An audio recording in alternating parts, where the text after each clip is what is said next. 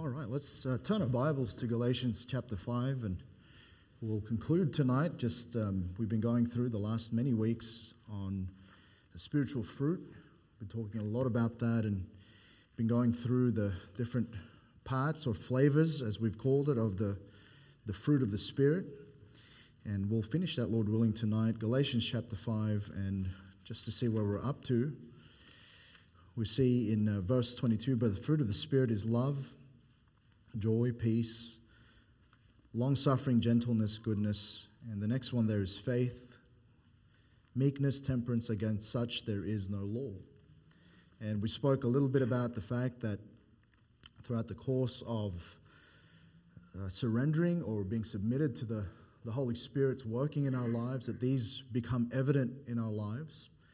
And we've looked at all the previous ones, and now we're up to faith. And faith is described and defined again as belief. Okay, it's the assent of the mind to the truth of what is declared by another. It's resting on his authority and veracity without other evidence, the judgment that what another states or testifies is the truth. And that's why we speak often about the faith once delivered to the saints. We're speaking about the truth or the declarations of the Word of God, and how that is the faith. And we understand, I think, tonight that faith is an important facet of our Christian lives. Okay, faith is a requirement for salvation. In Romans 1:17, for therein is the righteousness of God revealed from faith to faith, as it is written, the just shall live by faith. And so we understand, I think, the requirement of that. It's a life given through Christ that is born of faith in Him and His death, burial, and resurrection. That's the gospel. And so if you're saved here tonight, we were saved by grace through faith, and that not of yourselves, it is a gift of God, not of works, lest any man should boast. And so an understanding and a belief of that, an assent to the mind of that truth is the reality then of our salvation. But the part of the fruit of the Spirit is faith. And remember the story that the disciples asked, Lord, increase our faith. So faith is not just something that is the beginning of our salvation, the beginning of our journey as believers. It's actually should be something that is growing. You think about the illustrations that the Lord Jesus gave about faith, and one of the ones that we're clear about, faith is like a grain of mustard seed. You know what seeds do? Seeds need to grow for them to be useful. And we understand then that as it's described for us here, the fruit of the Spirit, then this is a growing faith. This is a faith that is active. This is a faith that is becoming more and more assured of all of the declarations that we see in Scripture. And so I want to turn to now chapter 2, Galatians. We're there already, Galatians chapter 2 now. And notice a couple of things here in verse 16. It says, knowing that a man is not justified by the works of the law, but by the faith of Jesus Christ. Even we have believed in Jesus Christ, that we might be justified by the faith of Christ, and not by the works of the law, for by the works of the law shall no flesh be justified. And again, giving that contrast between the law, which was in the Old Testament declared through Moses, saying you can't be justified by the law, you can only be justified by substitutionary death by the faith of Jesus Christ. By the fact that we believe in His substitutionary death on the cross of Calvary. And we understand that, and it was taught to us through the work of Paul and the declarations God gave him. But skip down with me, look at verse 20, and we often would quote this verse probably, but it's in that context. He says, I am crucified with Christ, nevertheless I live, yet not I, but Christ liveth in me. And the life which I now live in the flesh, I live, notice this, by the faith of the Son of God, who loved me and gave Himself for me. And so our understanding of that now is that the faith that saved us is meant to be a growing faith that is now lived out in our lives. All right? We live now by the faith of the Son of God. And so it must be that our lives then are meant to evidence this growing faith, this confident believing in Christ. This confident believing in all that he has declared. And that's why, you'll often hear in preaching the importance of reading the Bible, but also studying the Bible. And then paired with our walking in the Spirit, that's meant to be a growing confidence and a growing belief in all that the Word of God has to declare. And I think all of us here, we come on a Sunday night, we would come on a Sunday morning and perhaps even a Wednesday evening, and often we would open the Word of God. And I hope those are the times that we would come prepared, walking in the Spirit, not just looking for a correction or looking for some sort of motivation that day, but really it's meant to be a growing confidence and a growing believing. That's what the fruit of the Spirit, faith, is all about. And this is the Holy Spirit giving us an unwavering assurance that whatever circumstance, we can trust in who Jesus says He is and all of His promises. You think about the disciples when they were in the midst of the storm, and you remember the winds were boisterous, and Jesus calmed, and His rebuke to them wasn't, "O ye of little courage." He said, "O ye of little faith." That was His declaration to them. It wasn't the fact that they lacked courage per se. All of that was contingent on them believing in who Jesus is. And it's not just supposed to be where we have a rudimentary understanding of all who Christ is and all of His declarations. No, that's meant to be a growing thing in us. That's what fruit is. And so the fruit of the Spirit, faith, is meant to be this growing confidence, growing believing in all that Jesus says He is and all of His promises. Look at 2 Timothy chapter 2. Look at 2 Timothy chapter 2. Notice what Paul says here. He says, it is a faithful saying in verse 11. For if we be dead with Him, we shall also live with Him. It says, if we suffer, we also shall reign with Him. If we deny Him, He also will deny us. Then verse 13, if we believe not, yet He abideth faithful, He cannot deny Himself. What's happening in us as we go through life's ups and downs and we go through some of the testing, is that at times we go from faith to faith. Sometimes there's a wavering of that. But what doesn't waver is the faithfulness of God, the faithfulness of Christ. We think about all of the fruit of the Spirit, all of that, really, when we think about it, is evident in who God is, who Christ is. And we see that He's saying, if we believe not, yet He abideth faithful, He cannot deny Himself. That witness in us of the Spirit of God working is meant to calm us, but then also give us a greater confidence and believing in all who Christ is. And, you think about all of those who have gone in the past. We sung there in that song, O Church, Arise, about the saints who are lining the way. You think about all of the stories maybe you've read about in regard to all of the saints who confidently, even through the peril of sword and peril of trial and trouble in their lives, went through a great deal, but were unwavered in their faith. We see those who are giving up certain ambitions and certain goals. Why? Because they just believe God. And what we see, look at Revelation chapter 14. And notice with me verse 12, what that fruit of the Spirit is in their lives. It's really faith being manifested. Look at verse 12. It says, here is the patience of the saints. Here are they that keep the commandments of God. And notice this, and the faith of Jesus. And I heard a voice from heaven saying unto me, Write, blessed are the dead which die in the Lord from henceforth. Yea, saith the Spirit, that they may rest from their labors, and their works do follow them. And so we notice there that he's saying this is the patience of the saints. It's the faith of Jesus in them. And they go through, and I heard a voice, he says, blessed are the dead, says, and that they may rest from their labors and their works do follow them. The reason why we continue to serve, the reason why sometimes when we go through the the ups and downs of life, and sometimes we labor without really seeing fruit sometimes. You know, the physical fruit that we spoke about, sometimes souls, changed lives, those who are after our kind that we learnt about. Sometimes we labor and we labor and we labor and we don't always see it, right?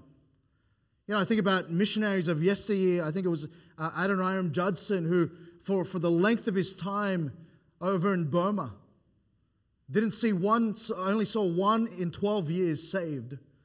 But it wasn't until after his death that he really see. And, you know, sometimes we'll go and do something for the Lord and try to live for Christ. And what he's doing is he's trying to help us see the unseeable. That's what faith is.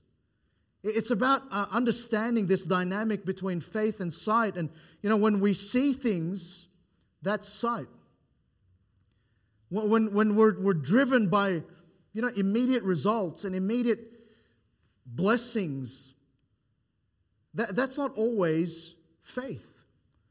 But it's actually in the hard times, it's actually when we can't see things, that's when faith is most needed. And faith is most needed when it's needed.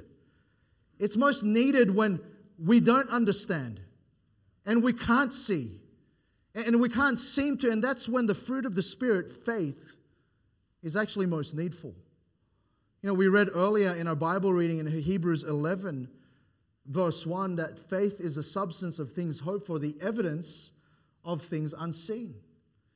And that's why really faith is best formed as we submit ourselves to the Holy Ghost and we submit to His working in our lives, and He continues to evidence in our lives, even though we don't see it, those things that He promises for us in His Word. You ever notice that it's in those times when the promises of God's Word and His nature and His character are most sweetest is when we're going through some trouble. When we're going through somewhere where we can't see the way.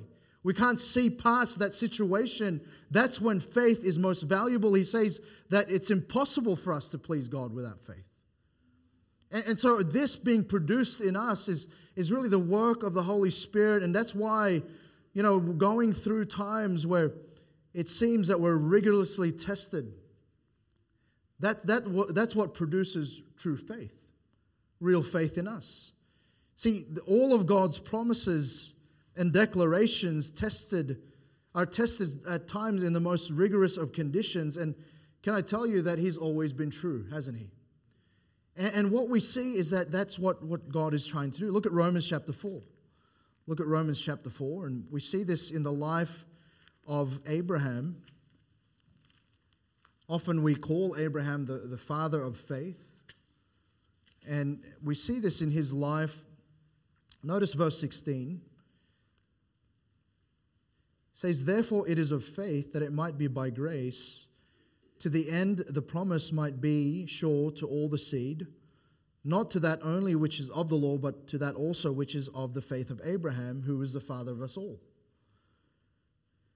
He's saying, "As it is written, I have made thee a father of many nations, before him whom he believed, even God, who quickeneth the dead, and calleth those things which be not as though they were, who against hope believed in hope, that he might become the father of many nations, according to that which was spoken, so shall thy seed be." And remember the story about Abraham was God called him to go to a place that he knew not. He gave him a promise that really, when you think about it, is pretty impossible to see, come to fruition. And yet Abraham followed.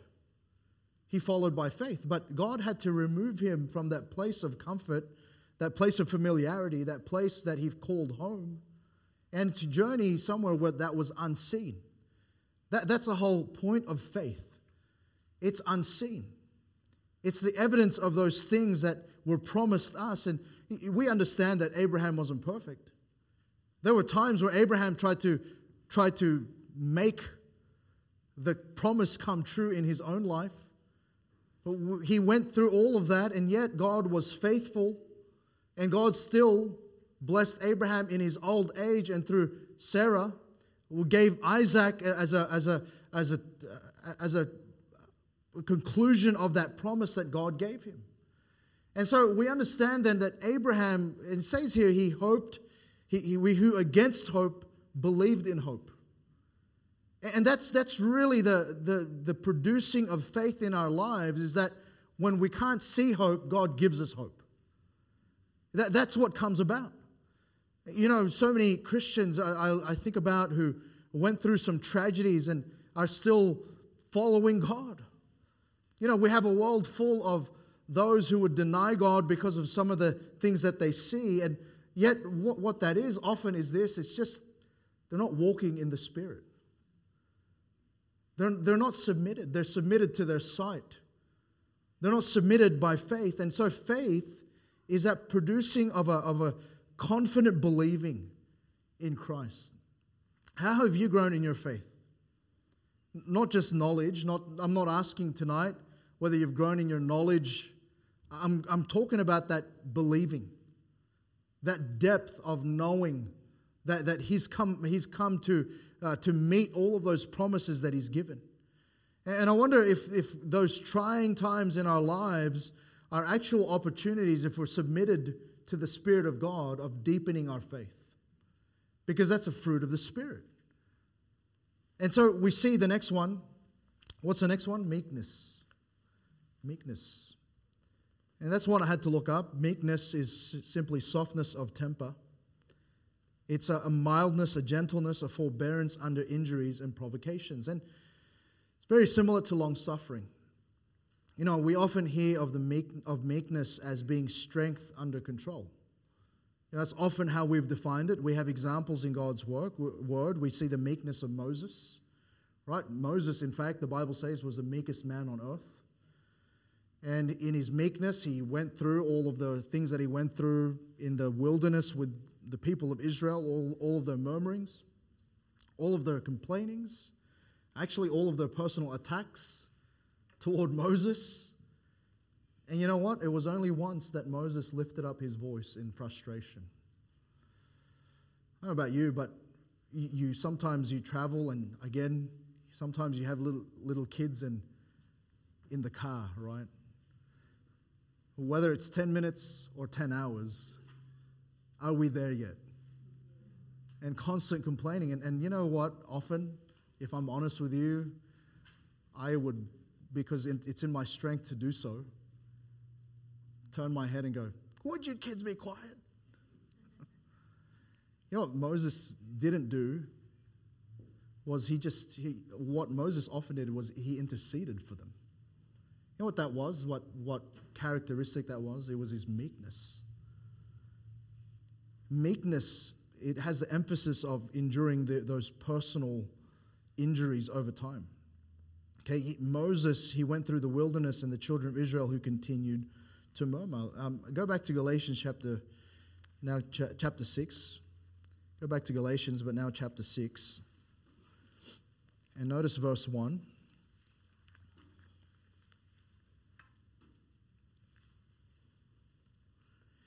Notice the Bible says, "Brethren, if a man be overtaken in a fault, ye which are spiritual, restore such an one in the spirit of meekness." He says, "Considering thyself, lest thou also be tempted. Bear ye one another's burdens, and so fulfill the law of Christ. For if a man think himself to be something when he is nothing, he deceiveth himself." And that's interesting there in verse 3.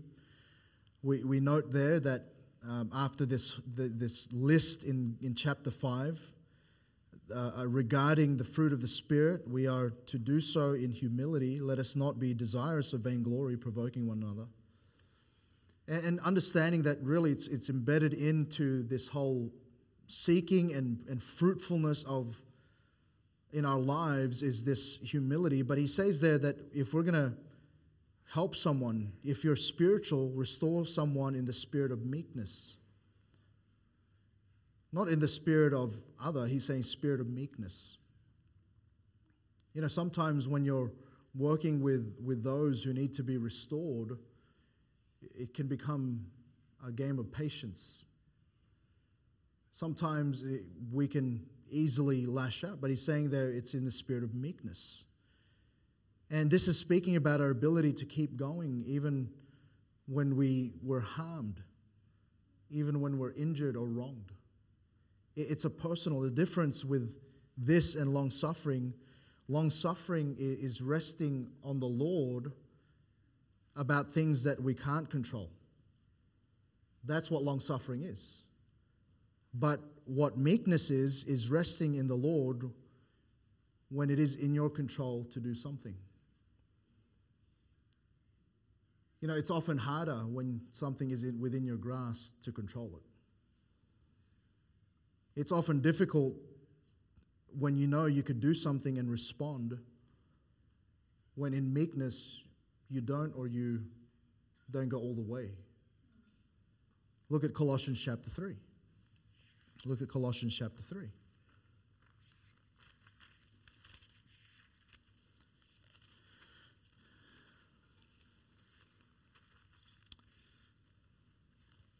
And notice verse 11,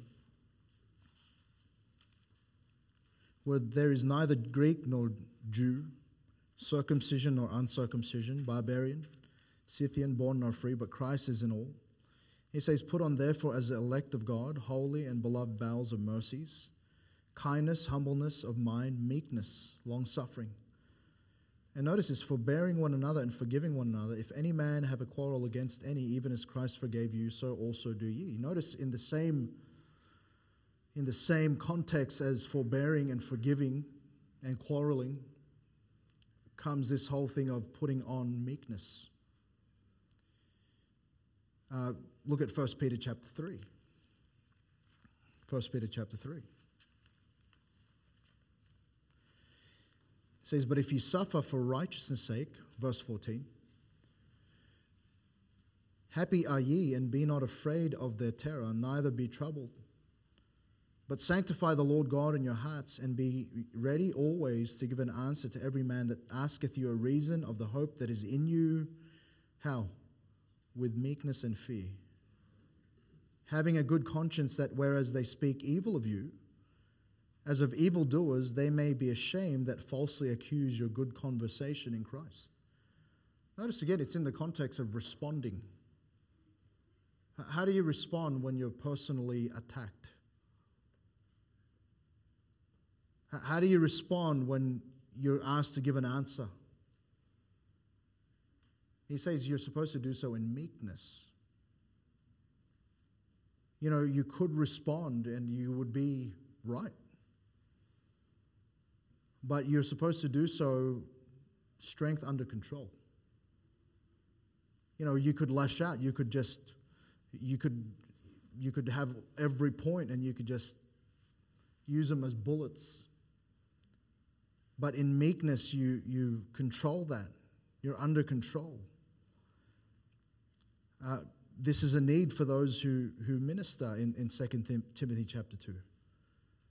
And in meekness is softness of temper. It's like a river that won't be stopped by obstacles, but what it does, it doesn't have to go through it. It can glide around it.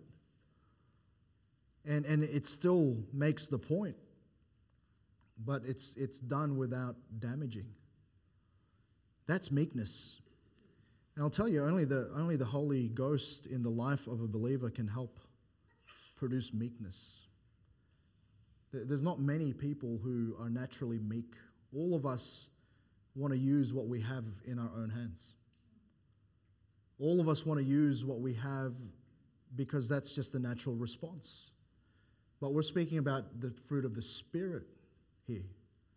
And so we understand then only the Holy Ghost in the life of the believer can help us be meek. And, you know, it's, again, you think about the Lord Jesus. You think about what he had in his hand to do. He literally could have called all of the angels. He literally, in his life, even just there when he was betrayed in the garden, he could have. Right? But he showed meekness. In fact, the Bible says he was reviled and reviled not again. And we see, even on the cross, Father, forgive them. Boy, that's our Lord Jesus. But you know, it was also evident in the life of another person, Stephen.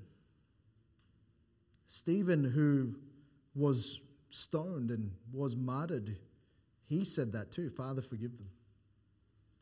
And that's an example that we see in the life of a Savior, but the life of a person who's just like us. But you know what? It's not in them. It's by the work of the Holy Ghost in our lives. And so meekness. But then notice the last one, and short one tonight. We see it in temperance. Temperance. And temperance is described by Noah Webster as moderation. It's habitual moderation in regard to the indulgence of the natural appetites and passions. So it's restraint or moderate indulgence. Temperance in eating and drinking. Temperance in the indulgence of joy or mirth. Temperance in eating and drinking is as opposed to gluttony and drunkenness, and in other indulgences to excess. You know, the Bible says, "Let all your moderation be known unto men." Another author said this: it speaks of habitual governing of the natural appetites and passions. Where a thing is sinful, it would mean the ability to refuse entirely. Where a thing is not sinful, it would mean the ability to deny the flesh hurtful overindulgence. That's what temperance is. And, you know, God has always wanted man to limit his appetite, limit his natural desires. And you think about even the first man, right? Even in the act of marriage, he was given one wife, and then before marriage, it's abstinence. All of that is built in God's mindset. You know, it's some songs and even some versions of the Bible will say temperance is self-control. That's usually the word it's replaced with. But you know, temperance isn't self-control, because man's proven over and over again that man cannot control himself. Right? It's not just discipline. Okay, what temperance is spirit-filled control. It's when the Holy Ghost of God is filling us to control us, it's the flesh and its desires submitted to God's control. That's what temperance is. And look at 1 Corinthians chapter 9. Look at 1 Corinthians chapter 9 and notice here with me an illustration he gives. Look at verse 24. Know ye that they which run in a race run all, but one receiveth the prize, so run that ye may obtain.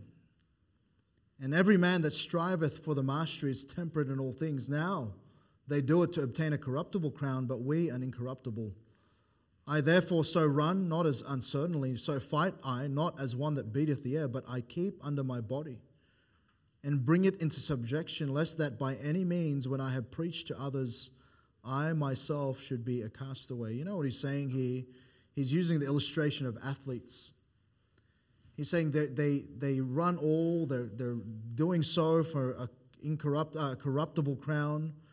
But he's saying in verse 25, every man that striveth for the mastery is temperate in all things. Okay, in that sense, he's speaking about temperance in this way of self-control.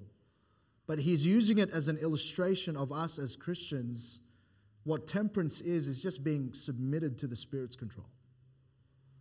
Understanding that he's the one. We spoke about the tongue a couple of weeks ago, how no man can tame it, but one who is perfect, mature. And that's speaking about, again, the need to control even that through the Holy Spirit's working in our lives. And he's saying here that athletes, you know, they do so for a corruptible crown. They're temperate. You think about those that earn the big bucks as far as athletics and all of that, and you think about all of the accolades. You know, that's not just, that doesn't happen. We don't know the story of them, how they had to you know, control their appetites. They had to train at 4 a.m. in the morning each and every day. They had to do their laps. They had to do all of that. They were told what to eat. You know, we're talking with my kids. Malachi was saying, "Oh, Dad, I want to be a sports person." And I tell him, you know, sports people have to eat their veggies, right? Why? They have a tight diet. If you want to succeed, You've got to be under control. You don't just go and do whatever and then, hope to succeed. No, but they do it for a corruptible crown. We do it for the incorruptible. And what that is, it's being not under self-control, but under the Spirit's control. That's the last flavor of the fruit of the Spirit. In 1 Corinthians 14:32, and the spirits of the prophets are subject to the prophets. They're under control. Right? Proverbs 25:28, he that hath no rule over his own spirit is like a city that is broken down and without walls. And so someone who is just out of control, it actually is not someone who is filled with the Spirit. Because someone who is filled with the Spirit is someone who is subjecting themselves and their desires to the Spirit's control. It's about understanding that those things that please God and those things that need to be under control. Those appetites that aren't necessarily sinful, but the ability even to deny the flesh over hurtful overindulgence. And we don't have to live out of control. We see that. Look at Colossians chapter 3. Colossians chapter 3, look at verses 5 to 7. It says, mortify therefore your members which are upon the earth. That word mortify means to cut off, to make dead. It says fornication, uncleanness, inordinate affection, evil concupiscence, and covetousness, which is idolatry. For which things' sake the wrath of God cometh on the children of disobedience. So he's saying those who are unsaved, his wrath is upon those who commit these. He says, in the which ye also walked sometime when ye lived in them. So he's saying mortify. He says, but now ye also put off all these. And then verse 10, notice this, and have put on the new man, which is renewed in knowledge after the image of him that created him. He's saying there that actually you're meant to put off these things, and you're able to. But you're meant to put on the new man. You're meant to be renewed in the knowledge after the image of him that created you. And we don't have to live under control, out of control. We ought to choose to live in control. And what that is it's our faith in Christ. And it's our understanding of the fact that we're indwelt by the Spirit and we're supposed to be submitted to his working in our lives. Too many Christians, we're not under the control of the Spirit of God. We're under the control of our own fleshly appetites. And I'll tell you that because I've experienced it, because I'm flesh too. And we understand that in those times, the problem isn't so much about the habit, it's about who's in control. About who's the one that you're submitted to. Are you submitted to your own appetites? Or have you submitted your desires and your appetites to the Spirit of God? Right, when Paul was speaking to Felix about the Christian life in Acts 24, he spoke about temperance. You know what that is? It's indicating to us that our life in Christ is a temperate life. Look at Titus chapter 1 and we'll be done. Titus chapter 1.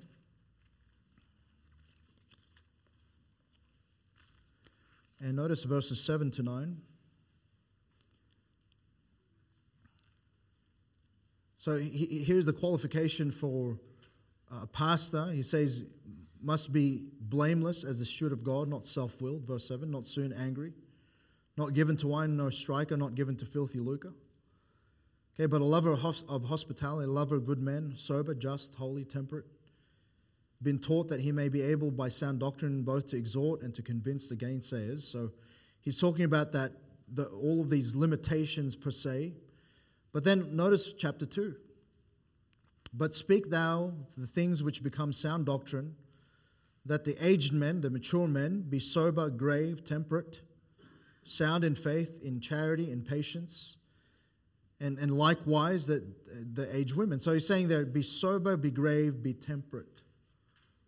Again, it's a marker of maturity. It's a mark of maturity. It's an understanding that you've got to bring yourself under the control of another. And doing that produces the fruit or the flavor of the fruit of the Spirit of being temperate. You know, there used to be, many years ago, the temperance movement. And what they did away with all alcohol. You know what we live in today, the world that we live in today, is the polar opposite of that. It's about indulgence. It's indulging. Just because you can indulge doesn't mean that you should. But you know, our world says indulge. It's all here before you. And yet, part of the flavor of the fruit of the Spirit in our lives is to be under the control of the Spirit. That's what being temperate is. And so again, as we examine our lives, as we think about spiritual fruit, you know, we've covered a lot of things, and I don't know what area that God's prodding your heart about. But many of these things, as I thought through them and as I studied them through the Word of God, God reminded me again, where's that in your life? You know, what is evidence there? It's what we see in all of these. Really, they're the characteristic of the spiritually mature.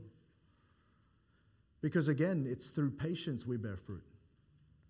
And we've got to just continually, daily be submitted to the Spirit of God, submitted to His working in our lives. And what we'll find is we will produce fruit. And at the end of the day, why do we want to produce fruit? Because it gives God all the glory. Okay, that's what glorifies God. So there it is. It's fruit. Fruitfulness is about Christ being reproduced in others. It's the production of the nature of Christ in us. Fruitfulness isn't really an organic result of our closeness with our Savior, our faithfulness to Him, and our willingness to obey Him. And it will produce a character change. It'll produce an action change. It'll produce an investment change. And finally, a change in our nature. We'll find it over time. We'll find it in others whom we birth in Christ. We'll find it in our likeness to Jesus. And only through the Holy Spirit working unhindered in us can we find it. And that's the kind of fruitful Christian we want to be. You know, each and every day we ought to get up and we ought to ask the Lord, bear fruit in us. But you know, that prayer means this, really, Lord, here's my life. Here's all my wishes and dreams and my desires and even my natural desires, and I submit them to you. And you know, if you're that kind of Christian, what I'll tell you is you'll be a fruitful Christian. And that's what I hope we will be, collectively as a church, but certainly as individuals as we go on for the Lord. All right, let's pray. Father, thank you again for your grace. And Lord, it's often the case that when we observe our lives, we can recognize, if we're honest before you and we're humble before you, Lord, the areas that need to grow and improve and the areas that we lack. And Father, that is a good thing. But it's equally a good thing to then step to the plate and then say, Lord, if that's the case, so Lord, as you've shown me, help me then to be the kind of fruitful Christian that you want me to be. And I pray this week that we would just simply submit ourselves to you.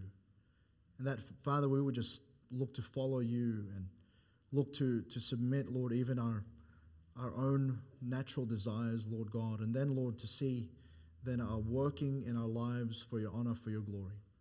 I pray that you bless the church. I pray for those, again, who, Lord, are perhaps just in a place where they're seeing, Lord, just a struggle in their growth, that they would just reconnect, Lord, with, Lord, their walk in the Spirit, their walk with you.